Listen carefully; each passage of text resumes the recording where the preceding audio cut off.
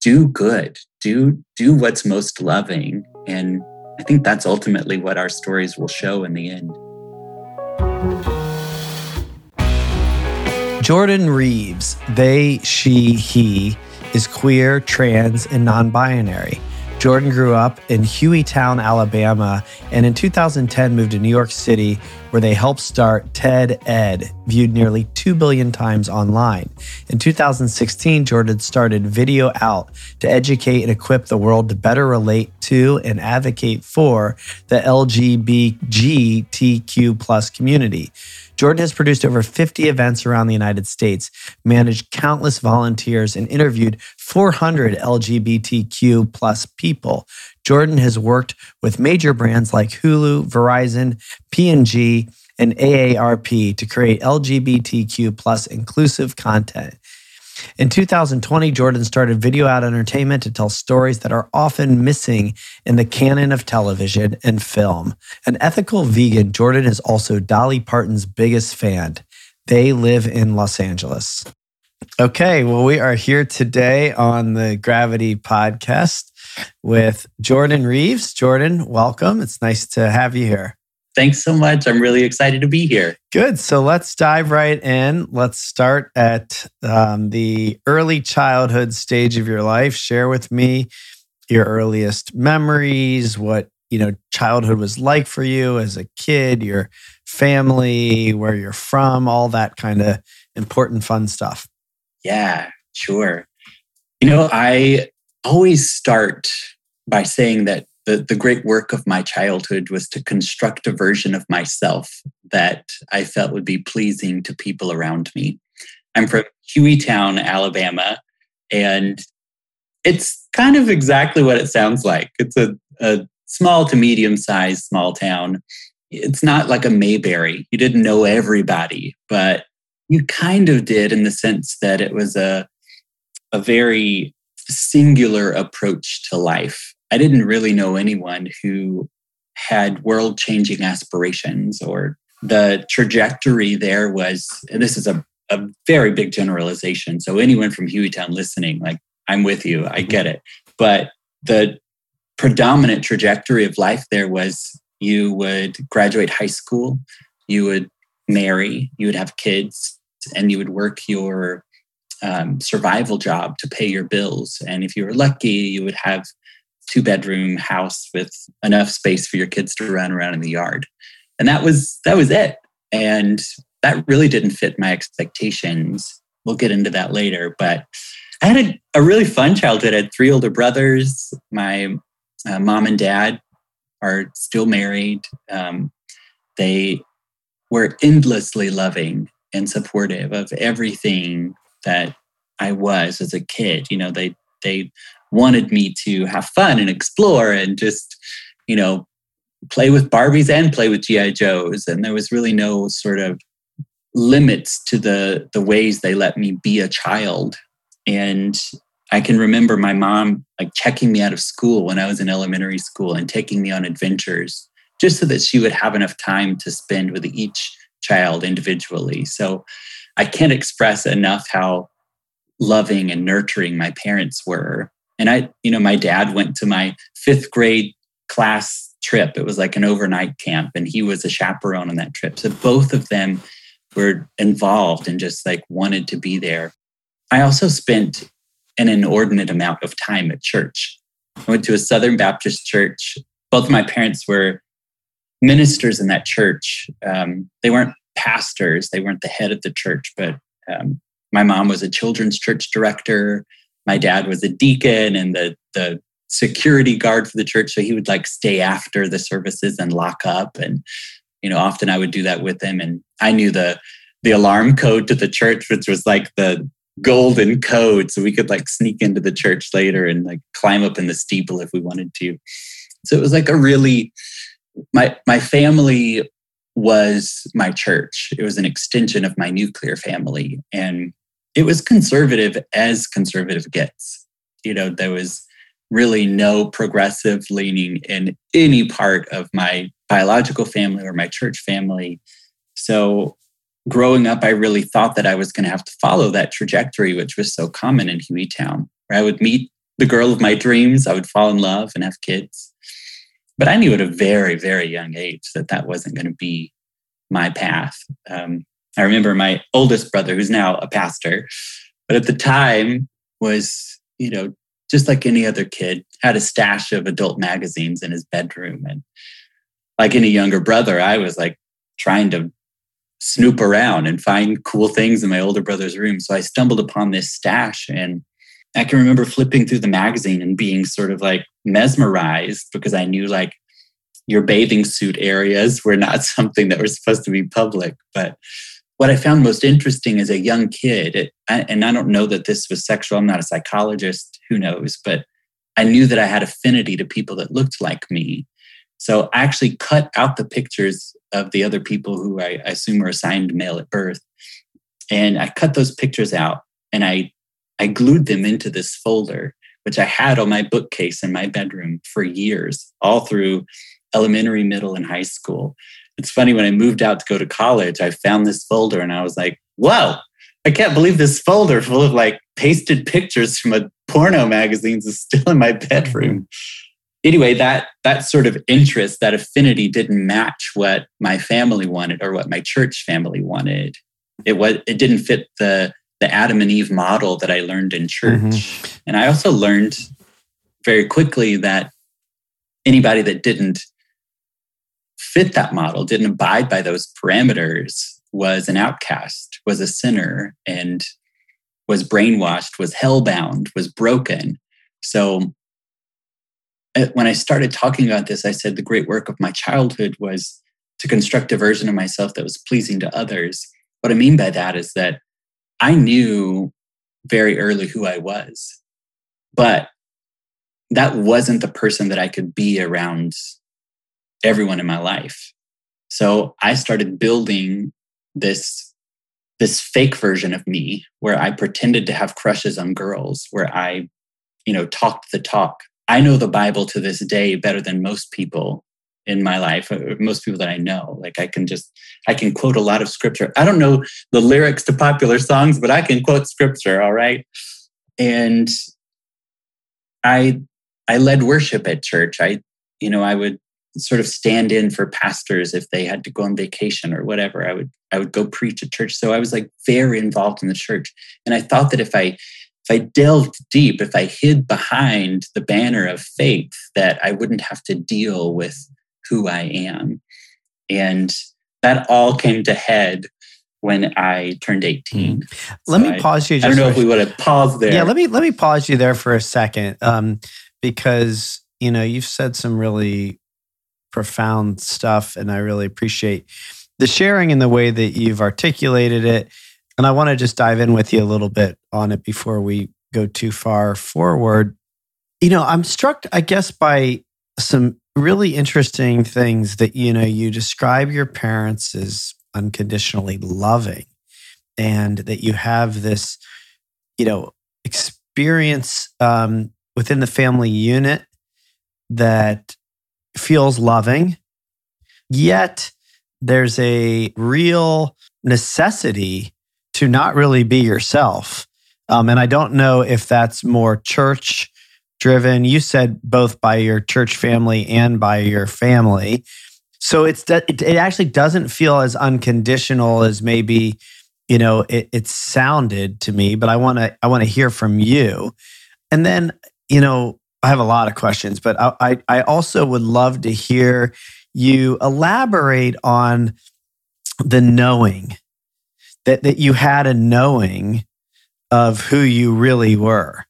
And I'm wondering, like, how did you know that? Was it just a felt sense? Was it a embodied thing? I would think that, and I know this in my own way, that sometimes you can really bury the knowing so much so that you forget.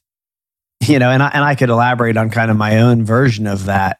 And I can really relate. I think this is why we do this podcast. I think a lot of people can relate just to the idea of creating a self that will be liked.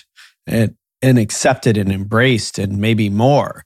That I think is a very relatable experience, which, some people never unpack, or in some cases, you can gain awareness and still, get stuck there. So anyway, I'm really curious because for starters, for you to speak a little bit more about, this kind of loving family unit. And then also, kind of how did you know that you were different than what they wanted you to be? So it has taken me years to understand that there is a huge difference between love and acceptance. And I have no doubt that my parents to this day love me. And I define love as an action that manifests in affection and concern and a selfless desire for another's well-being. And I think that can look different for many different people. But given the hard choice of saving their own life or saving mine, I know that my parents would, without hesitation, save mine. And I think that is a huge testament to the kind of love that they have for me. I also understand the complexity of their situation because I used to be indoctrinated in the same faith tradition that they are in. I know that it's really hard to choose between something you believe with every fiber of your being and something that you've been conditioned to feel is sinful and abnormal and deserving of hell. So my parents, I think, struggle on a daily basis to accept me and love me in a way that the world might consider to be unconditional and remain true to their faith tradition. It's almost impossible. So I think the best way for me to do it personally, the way for me to process my relationship with my parents, which has, again, come with years of learning, is to compartmentalize it. And I have to put up boundaries. So, I know that my parents love me, but they also don't accept me. I'm queer, trans, non-binary. And those things don't mean a lot to my parents. What they mean is that, oh, my son is homosexual and he's going to go to hell if he acts on that. So there's a lot to unpack there because I'm fine if they call me son, but a lot of trans people don't maintain that affinity to those labels. Queer, trans, and non-binary does not mean the same thing as homosexual. So there's a lot that my parents could do to broaden their acceptance of me, but that does not mean that my parents don't love me.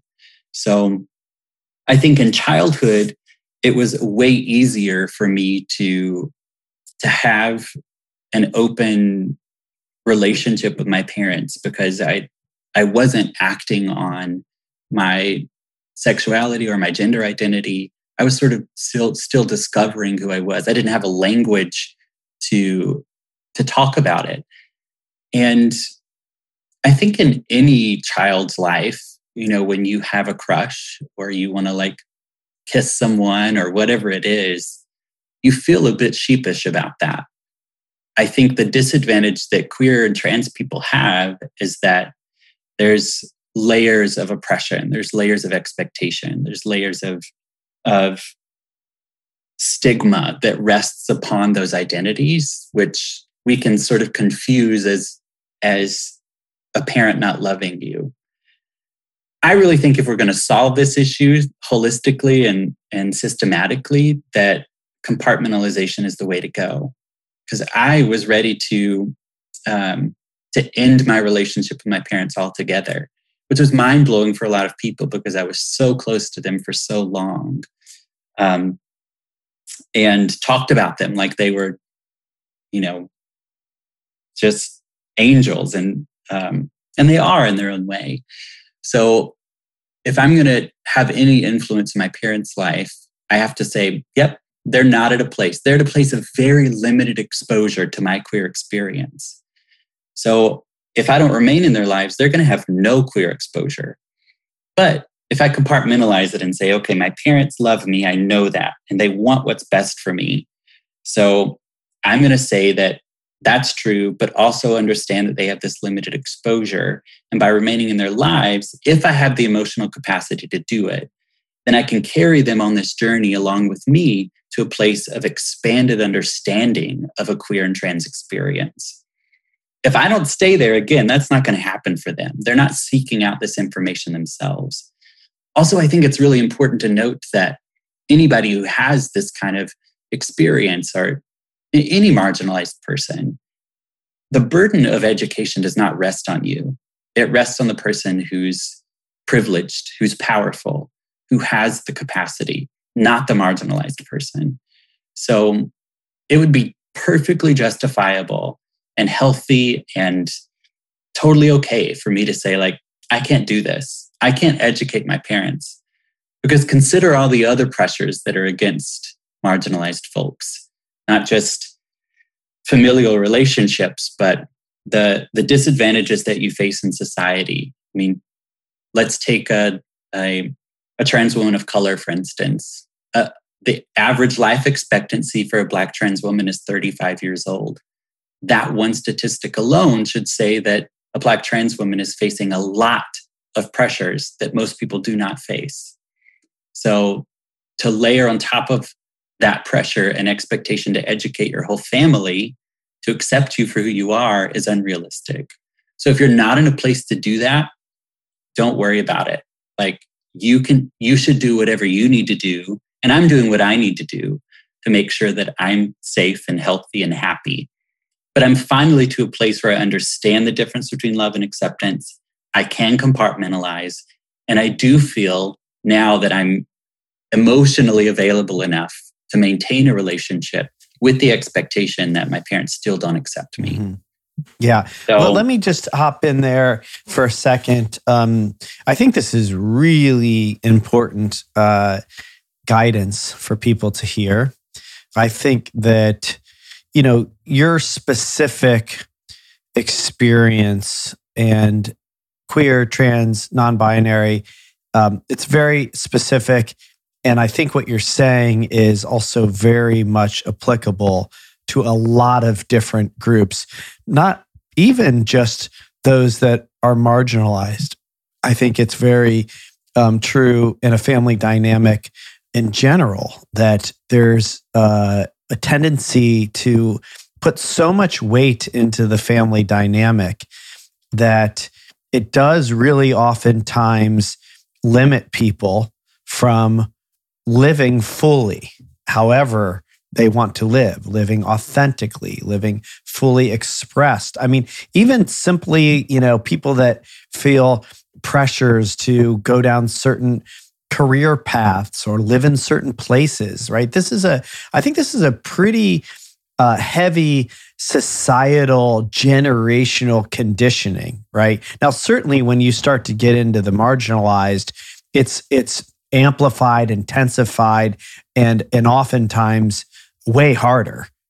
Just frankly, I think that's probably very true. But it's all relative, and I think the issue is still very much the same. And I've kind of seen people go a number of different routes with this.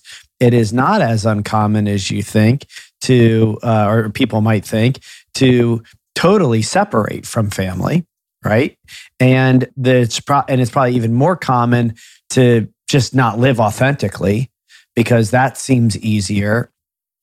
I do think what's less common, and I don't know if it's compartmentalizing or just the acceptance piece, but learning to accept your family as they are, to have boundaries and still be in relationship, to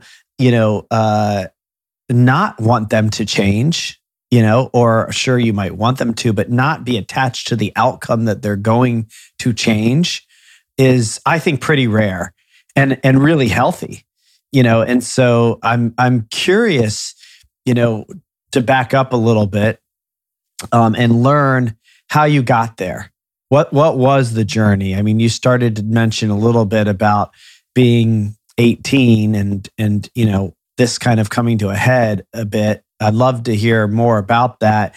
before we start talking about, you today and being, in this, compartmentalized place with your family, I'd love to kind of back up here a little bit more. Actually, first, if you could just kind of describe a little bit more about that knowing, and then, you could maybe elaborate on kind of what happens. Yeah, for sure. I think that all ties in together really nicely. So going back to the knowing, I think, when I was brought home from the hospital, I was swaddled in a blue blanket because I was assigned male at birth. And this is, as you know, the common experience for every child. We're sort of, it's incredible to me, or unbelievable to me, that we would reduce 7 billion people, their lived experience, into two categories, male or female. If we look back before sort of a Euro-Christian colonized experience in North America, the indigenous people that lived on this land expressed or celebrated or experienced or identified or labeled, whatever you want to say, up to 500 different genders. So we've done a huge disservice. We've really taken away an experience of humanity that I think is really important to reclaim and to re-explore. And in my case, and I think largely that's because of religion. And the vestiges of that is now traditional family values and conservatism and whatever. But so I was brought home in this blue blanket. And while I was given sort of the freedom to explore, I would wear my mom's shoes, or it was funny when I put on makeup. Like, all of these things were allowed. The expectation was then it came down to real decisions that I would follow that Adam and Eve model. So I can remember the nursery songs that I learned at church, about the Bible stories and, Noah and Noah's wife, and this story of procreation that's carried throughout Scripture was embedded so deeply in my mind. It was like a deep-seated thing. It was an indoctrination. So what was happening in my heart and in my individual secret thoughts didn't mesh necessarily with what was being set up for me externally. Now, I used to ask the question, I've interviewed hundreds of queer people across the country, and I used to ask the question all the time, when did you first know that you were LGBTQ? And one day it hit me, that's like asking an apple, when did you first know you were an apple?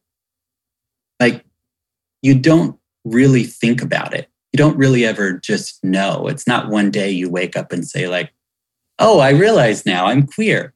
What happens in society today is that you realize that you don't fit into the boxes that everyone else is identifying for you.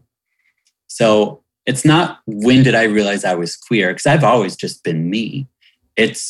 I realized that the world wasn't ready to accept me. I realized that my magic was too great for this world and in my individual circumstance. So again, I don't think that the onus is on the person to decide when they knew who they were. It's on all of us now to identify, when are we doing a disservice to people, especially marginalized folks, trying to fit them into boxes that make sense for the majority or for the powerful. If we say everybody should live this cisgender heterosexual experience, where does that come from? And where are those messages reinforced? It's a lot better today than it was 30 years ago when I was sort of coming into this realization. You never saw a gay couple or a queer couple, or for a large part, even an interracial couple in advertisements or on TV or whatever. I mean, not I remember in the South, especially, right? Not in the South, especially, yeah. But let me just kind of dig into that a little bit with you, because I want to learn. I might not No, either. So, you can maybe help me here. I really, I really understand what you're saying about, the apple being an apple. And yet, I hear a lot of people who say at least that you know, they didn't come out until later. Maybe they didn't know. They didn't know. Now, are you saying that society conditions you to fit into the box so early on that it's possible people don't really even know who they are? Or is it always that the apple is hiding as something else because of society? Is it that you always know from a young age? Because that to me feels a little bit like it doesn't allow for one of the 500 options to be available, right? That like that process could take some time to really know. I don't know. Maybe you could just help explain that a little bit more. Yeah, for sure. I mean, I think it's definitely an individual experience. Yeah. I've also talked to people who are like, I didn't realize that I was queer until I was an adult. And then one day it just makes sense. Right. Yeah, okay. I do think, however, that goes back to this sort of, I think another important thing to your point is that it's not a spectrum between man and woman. It's not a linear, gender is not a linear experience. I think of it more as a cloud. And you might be any droplet inside. If you imagine a cloud full of water droplets, and it's amorphous, it's nonlinear. So gender can be anything you want it to be for you. It is an experience that's as individual as your fingerprint. So it's not like you have to pick a slot between man and woman that you fit on. Like there are things that extend in every direction outside of just man and woman. And that's why I think in our society, we've conditioned people to feel like they have to fit into one of those boxes or at least something in between. And that's why I think, we have so many people. It might be less prominent than it used to be, but we'll have people who, follow that traditional model, that American dream model where they get married, they have kids. And then, once they've been married for 15 or 20 years, they're like, geez, this isn't really working for me. I realize now that I'm trans and I'm actually a trans lesbian woman. So I've got to be that for myself.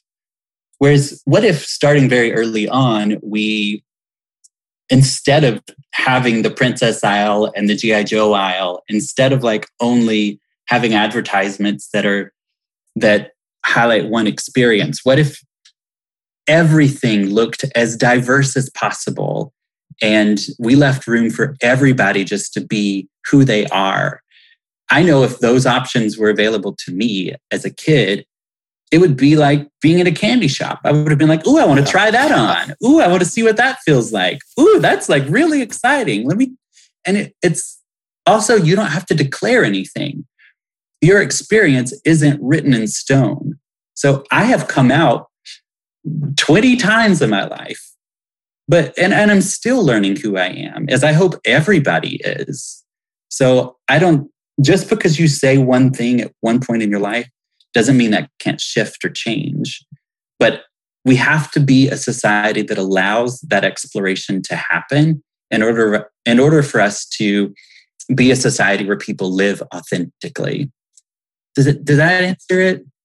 It does. And I really, again, I come back to this is a societal conditioning that you could apply to pretty much all of humanity. That there are people who just feel like they are expected to get married and have kids, or are expected to get a job and do X, Y, and Z. That any sort of societal expectation, tradition, norm has such conditioning from an early age that, it often does kind of force people unconsciously most of the time to go down a path that might not really be the path they really want to go down. They just might not even feel like there's any other option. So yeah, I think certainly, as it pertains again to the marginalized, that gets even harder. But it makes sense. So thank you for sharing that. Tell me a little bit about, what happens to you. Talk about, this 18-year-old self. What happens? Yeah. So I am in middle school and I'm starting to be bullied ruthlessly. And, people are calling me all the things that you would suspect. And I was more effeminate. Sometimes I wasn't, but a lot of times I was. And, I liked Lisa Frank. I liked colorful things. I liked the color pink. I was also I was an empath. I'm still an empath. So I cared very deeply. I was a nurturer. I didn't like sports. So, I was, exactly the person that I was. You can imagine you knew that person in your school. So now be on the other side of that, where when you walk down the hallway, you are afraid to see 3 or 4 people because when you do, those people are going to knock your books out of your hand, or they're going to say that you're going to die after school because you're gay. Those are the kinds of things that I was hearing all the time. So I went to the guidance counselor, and the guidance counselor basically says to me, "Oh, grow up. You're going to be fine. Plus, you have nothing to worry about. You're too young to have a sexual preference. So anything that they say, it shouldn't matter to you at this point." So I started having suicidal thoughts. And I was like, this is too tough. Let me just end it all. In middle school, which no middle schooler, nobody ever, but especially not a kid, should ever have to go through that. That carried through to high school, and I became a shell of myself. I wore a hoodie every day. I wore pants. I wanted to cover up as much as I could of myself. And that was also an emotional cover up too. When I laughed, I would put my hand over my mouth because I didn't want anybody to see any part of me. I was self-conscious about everything. I wasn't loud. I hardly ever talked, except when I felt really safe. So I had a very close-knit group of friends that were lovely. But even among them, I was very guarded.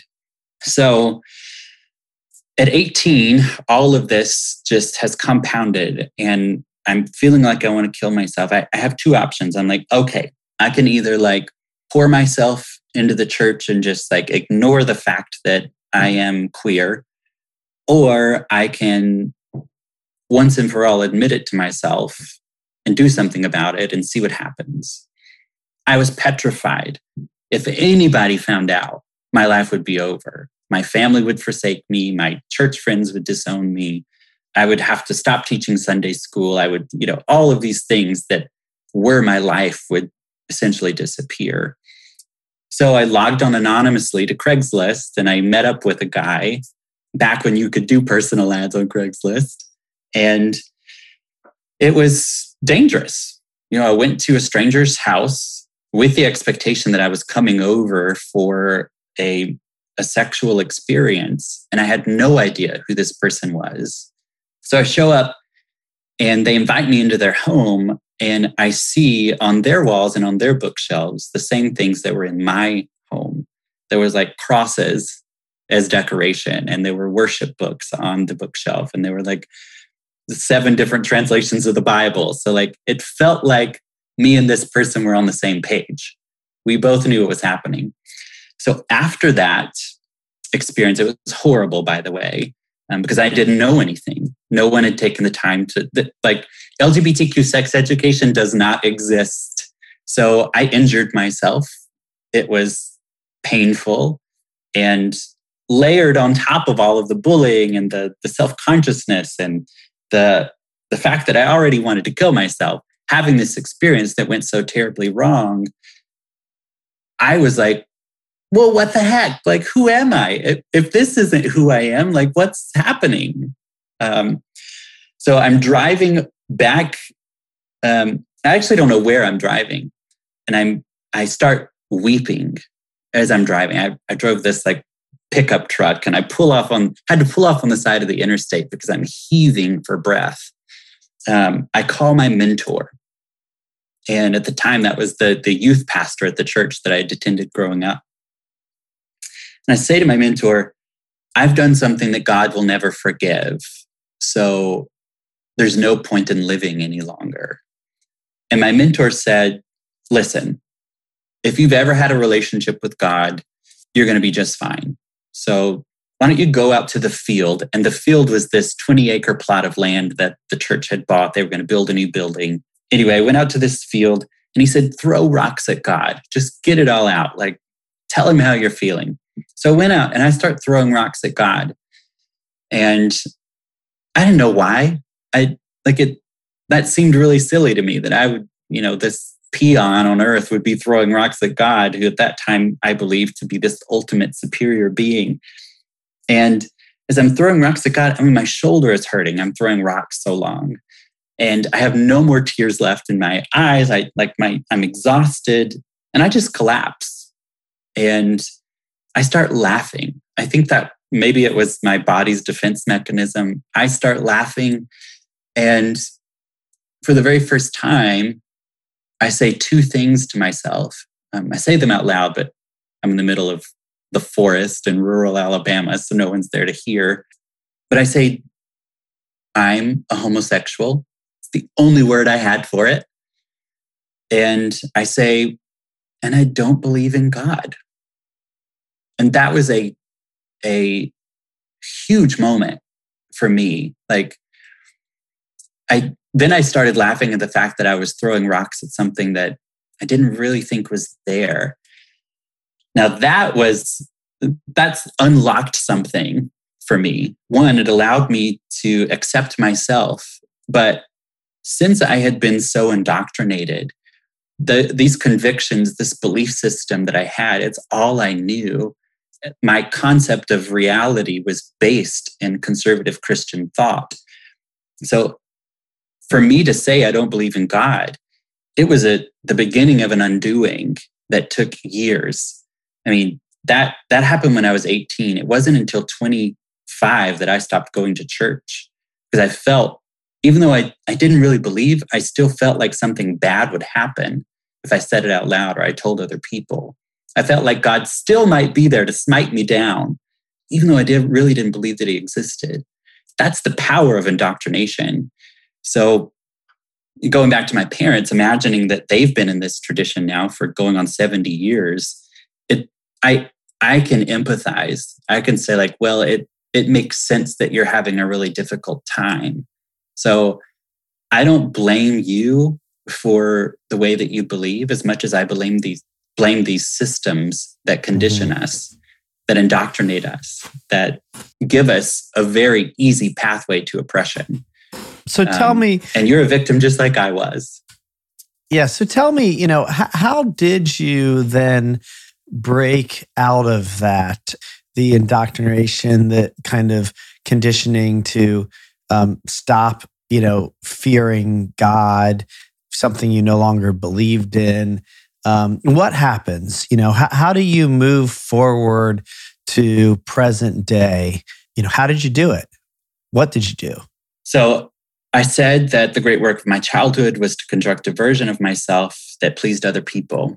The great work of my adulthood is to unpick those parts that I've constructed so that the most authentic version of me can shine through. It took a lot of work and a lot of therapy. And, I've actually never been to an actual therapist, but I've talked to a lot of therapists. I've talked to a lot of friends, a lot of counseling sessions. And it's actually on my to-do list to find a therapist. I finally have insurance that will pay for my therapy. So, and it's something that I desperately need, even as I'm now in a place where I really love myself. But I think it started in that moment when I was 18. Again, it was that great unraveling. And then I went to college. I was still going to church. I was still playing the part. I was still preaching. And I would still say things from the pulpit that were like, homosexuality is a sin and we must fight against this sin. And part of me still believed that I could conquer who I was as if it needed to be conquered. And it wasn't until I went to college and I was studying biology. I thought I was going to be a doctor. But this is really, that was a part of that version of myself that I constructed. I was like, ooh, people would really love it if I became a doctor. And, that's something everybody respects doctors. So I thought that's the path I'm going to go down. So I studied 4 years. My last semester, and this, if divine intervention exists, this is what it was. So I always say, thank you, Dolly Parton, for making me fail this class. In my last semester, I kept failing a class. And I got tutors. It was my third time to take this class. I just couldn't pass it. It was calculus 2. To this day, I hate math. You and me both. So halfway through this class, on the last day, I could drop it. I was like, you know what? I'm dropping this class. And I went to the theater department. So I was like, this is where the queer people are. And I signed up. I stayed an additional 2 years. And I met Cliff Simon. Cliff was the very first person. I always say Cliff saved my life. So I was sitting in class in an intro design class, a requirement for a theater major. And Cliff shared his story openly about being queer. Cliff grew up in Brooklyn in a Jewish home, had a very similar experience as I did growing up in a conservative Christian home, and shared over the course of his, 50-year life at that time, what his journey was. And I was like, oh my gosh, this is the very first time I've ever heard anyone talk about being queer openly and proudly. And I was 23 at this time. I went into Cliff's office after that class and I said, I have to tell you something. I'm homosexual. And Cliff was like, very patient, very loving. And it wasn't that easy. I was in Cliff's office for like 45 minutes, beating around the bush. And finally, Cliff said, Jordan, just say it. Like Cliff knew what I was trying to do. And that was the very first time I ever told anybody out loud. So I felt alive. I felt this huge thing lift off of me, this oppression, this like the power that my indoctrination had. All of those things broke away just by using my voice to name my truth. And over the course of the next 2 years, I was teaching science at a science museum in Birmingham, Alabama. And I was also working a retail job, as most theater majors do. And I, was lost. I didn't know what I wanted to do, where I wanted to go. And Cliff came to me one day and he said, Jordan, you need to move. You need to get out of here. You can always come back if you want to. This is your home, whatever. But you need to go somewhere where you can see past the end of your own nose. Find yourself. And that was in 2010. And I moved to New York. And I lived in New York for 10 years. And I feel like that's where I experienced my childhood, my adolescence, and that's where I became an adult. So I really grew up in that decade I spent in New York. Everything changed for me there. Yeah. And so tell me more about that. First of all, it's wonderful. I love the story. I feel these are like really, I don't know. I don't want to minimize the pain, but it's a heartwarming story, for me to hear somebody who, can persevere through that, who can really fight that fight and come out on the other end as you. I mean, that is why we are doing this podcast, is so that others can just take comfort in this experience of being human. And maybe there are some listening that will take comfort in your exact experience, but I do just believe, your story is one that, I certainly can just relate to and learn from and enjoying hearing. So tell me, as you go to New York, what happens and kind of take us to present day. For sure. Yeah, thanks. And I'll also just say, I really believe in the power of stories. Just like Cliff's story saved my life. Mm-hmm. There may be an opportunity for someone to hear a story that's shared on this podcast that touches them in a way, and you'll never know the ripple effect of these narratives. So thank you for doing what you do. This is really, really cool. I don't know how much information is too much information for your audience, but there really isn't such a thing as far as I'm concerned. So, cool. Go for it. So I think a stark contrast from that experience that I had when I was 18.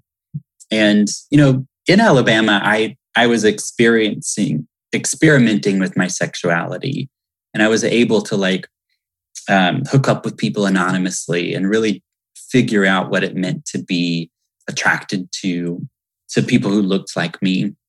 And by the way, I use that phrase because as a queer, I don't identify as a gay male because I'm not only attracted to other people who identify as gay male.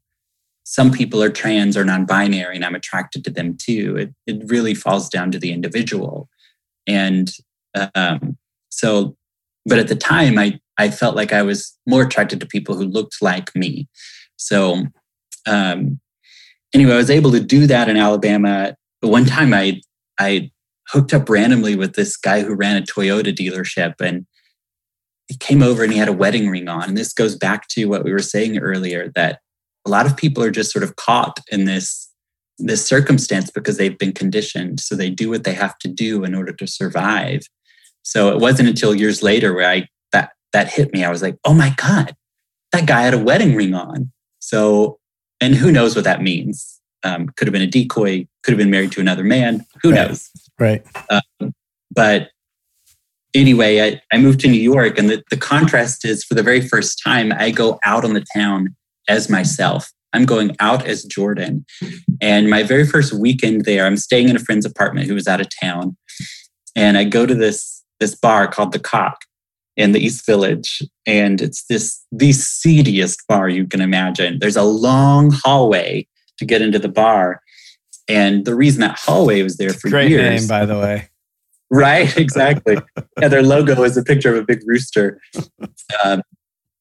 So this long hallway, it was there because if there was a police raid, the person sitting at the front door would flick the lights and people would know to pull your pants up, brush your nose off, whatever you got to do. Don't get caught by the police who are coming in. So I went to this bar, and mind you, I had never been to a gay bar like this. We had 2 gay bars in Birmingham, and they were very conservative comparatively.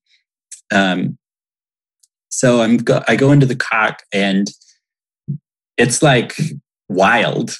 And by the end of that night, I'd spent the entire $300 that I had to my name, and I was just buying people drinks. I was like, this is what it means to be gay. And I hooked up with one of the go-go dancers at the bar. And the next day I was like, holy Moses, what have I done? I have no money. I have nothing. But I was on cloud 9 because it was I just did something that was so out of the ordinary. It was away from my experience. This is exactly what was my intention in moving away from everything I'd known. It was to explore and to experience something different. And that sort of pattern of behavior continued for probably too long. It's not sustainable. I'm 99.9% sober now. And really, I partied a lot. I drank a lot. And I think that was a reaction to the person that I was, the expectations that were placed on me. When I got to New York, it was everything was free. I could do whatever I wanted. I didn't have to answer to anyone. I didn't know anyone. I could just do whatever I wanted to do. I had a lot of fun. So for my first 5 or so years in New York, I was just like, a spoiled little brat, I guess, exploring my way around.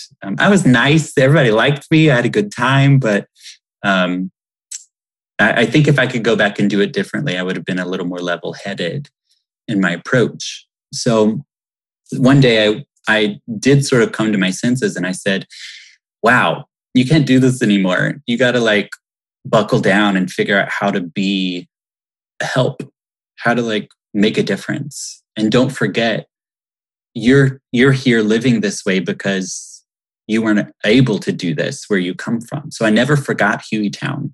And I was like, okay, what can we do? How can I help people who are still feeling oppressed, who are still lonely, who are still hurting? Maybe even people who are experiencing violence or suicide attempts. And that's when I started working for TED, and I was in a really cool place at a really cool time. And I learned a lot about digital media and how the power of these stories placed on a platform could reach millions, if not billions of people around the world. And since a story had saved my life, I said, oh, well, why don't we record LGBTQ stories and put them online and share them with the world?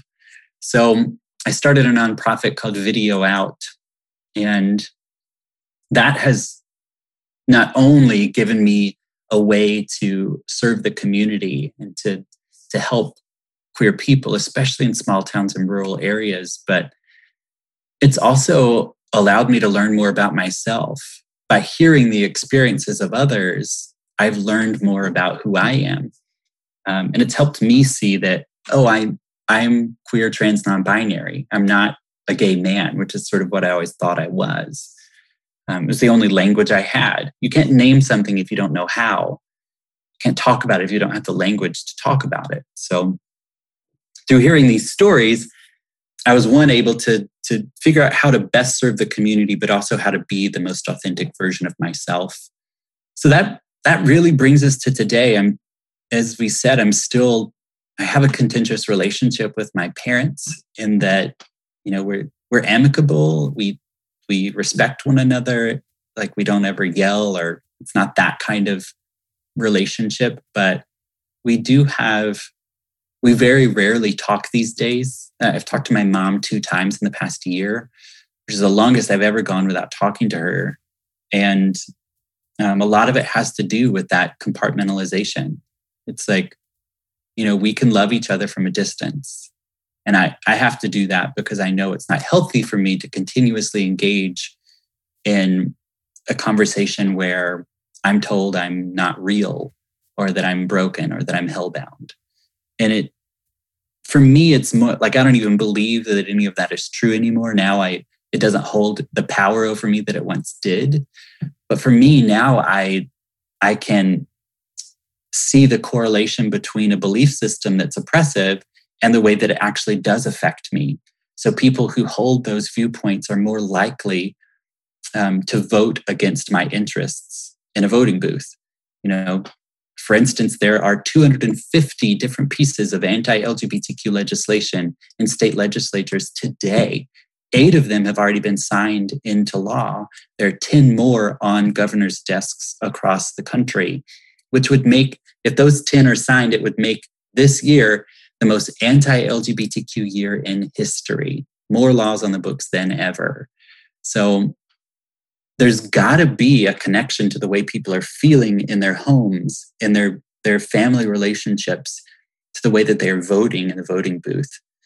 So I have to say to my parents, we have to have these difficult conversations. We have to talk about these things in order for us to come to a place where the respect is now carried over into the way that you participate in society. Yeah, Jordan. Very, very interesting. I think, you're sharing a really powerful story, and I appreciate how you've learned to emphasize and value the power of stories and the healing that can lead to. and dedicating your life, which is really kind of how I see it, to using your life, your experience to serve other people, through the power of story is one that I certainly feel is important. And, the interesting thing around your parents and kind of the current status, look, these are complex dynamics. I don't think there's a answer, that works for everybody for anything, especially this. But I think it's hard. It's very hard because you're kind of in a situation that doesn't feel like there's a real ideal outcome, regardless. I mean, who wouldn't want their parents to accept them, right? It's nice that they love you, but to not be accepted, to have your parents so convicted in their own belief system that they literally think yours is leading you to hell is a very hard thing for you to accept. And so I think you called it, compartmentalizing, I think it's boundaries.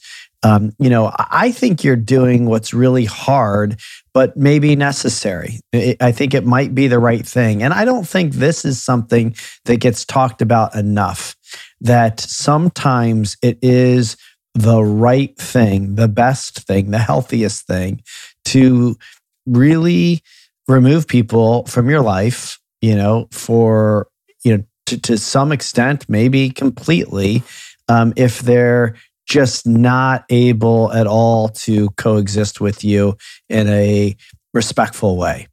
And I don't say that to kind of like, give everybody the green light to tell their parents to fuck off and never talk to them again. Because, I do believe, even in your parents' case, and I hope this doesn't, offend you at all, but I really believe, my belief system is that people are doing the best they can. And that I'd like to see your parents do better. And I think they're capable of better, but for some reason they're not doing it. And that must mean they're so stuck in their belief system. And listen, maybe I'm wrong. Maybe my belief system's wrong. Maybe they're right. Maybe they do have it all figured out and God is going to punish all the sinners. Then I'm going to hell too, but I don't really believe that. That is not, and I actually believe in God, and I didn't for a long time, but I do. And I believe God is a loving, fully embracing, accepting energy that is actually you and me and everybody. And that is how we're born and meant to be, but we get away from it because of the conditioning. Anyway, I'm probably rambling. I just am trying to tell you that I appreciate you. I appreciate you sharing your story. I appreciate what you're doing. I think it's courageous, and I think it's right, and I think it's actually really, truly helping others, and that all of it is a part of, and again, I don't know what your current belief system is, but I believe this is a part of a divine architecture, an intelligence. Call it the universe, call it energy, call it God, call it whatever you call it. I believe there is a rhyme and reason to your life, and that sometimes we have to experience what actually feels like hell. What the only thing that resembles hell here is what you experienced in your life until you started to experience life as you. And so sometimes you've got to go through hell to get to your true purpose. And that just kind of reflecting back to you what I see and what I heard today, and just gratitude for all of that. Thanks so much. That's beautiful. I love that. Yeah, I feel like we're pretty aligned on our spiritual journey or our system of beliefs. And I take it one step further and say that it's not just that God is you and me, but God is also the animals. So like, that's why I'm an ethical vegan, like look at what we're doing to animals. God is also nature. Look how we're destroying the planet. Like, I think there's a calling for us not only to be good to each other, but to be good to everyone, to everything, to the world and all the people in it. And if we can all rally behind that, what's the harm in it? You can believe however you want to believe, but just do good. Do what's most loving. And I think that's ultimately what our stories will show in the end. So we look back in 200 years, 300 years, 1,000 years from now, we'll say like, oh, we were so silly back then that we were still fighting over not loving each other, not loving the planet. So I'm hopeful that future exists. I am too, and I'm more hopeful after knowing people like you. And I agree with you. It is everything, all things. So, Jordan, thank you. Thank you for taking the time. Thank you for being you and sharing yourself authentically on this podcast and in your life and in the world. I sincerely appreciate it. Appreciate you. It was a pleasure to be here. I really enjoyed it. Thanks so much for the opportunity. Thanks for listening to the Gravity Podcast. Please be sure to subscribe, leave us a review, and follow me on Instagram at Brett Kaufman, on Twitter at bkaufman125, and subscribe to our YouTube channel by searching for The Gravity Podcast with Brett Kaufman. And please send me a DM with any guests or topics that you'd like to hear on future episodes.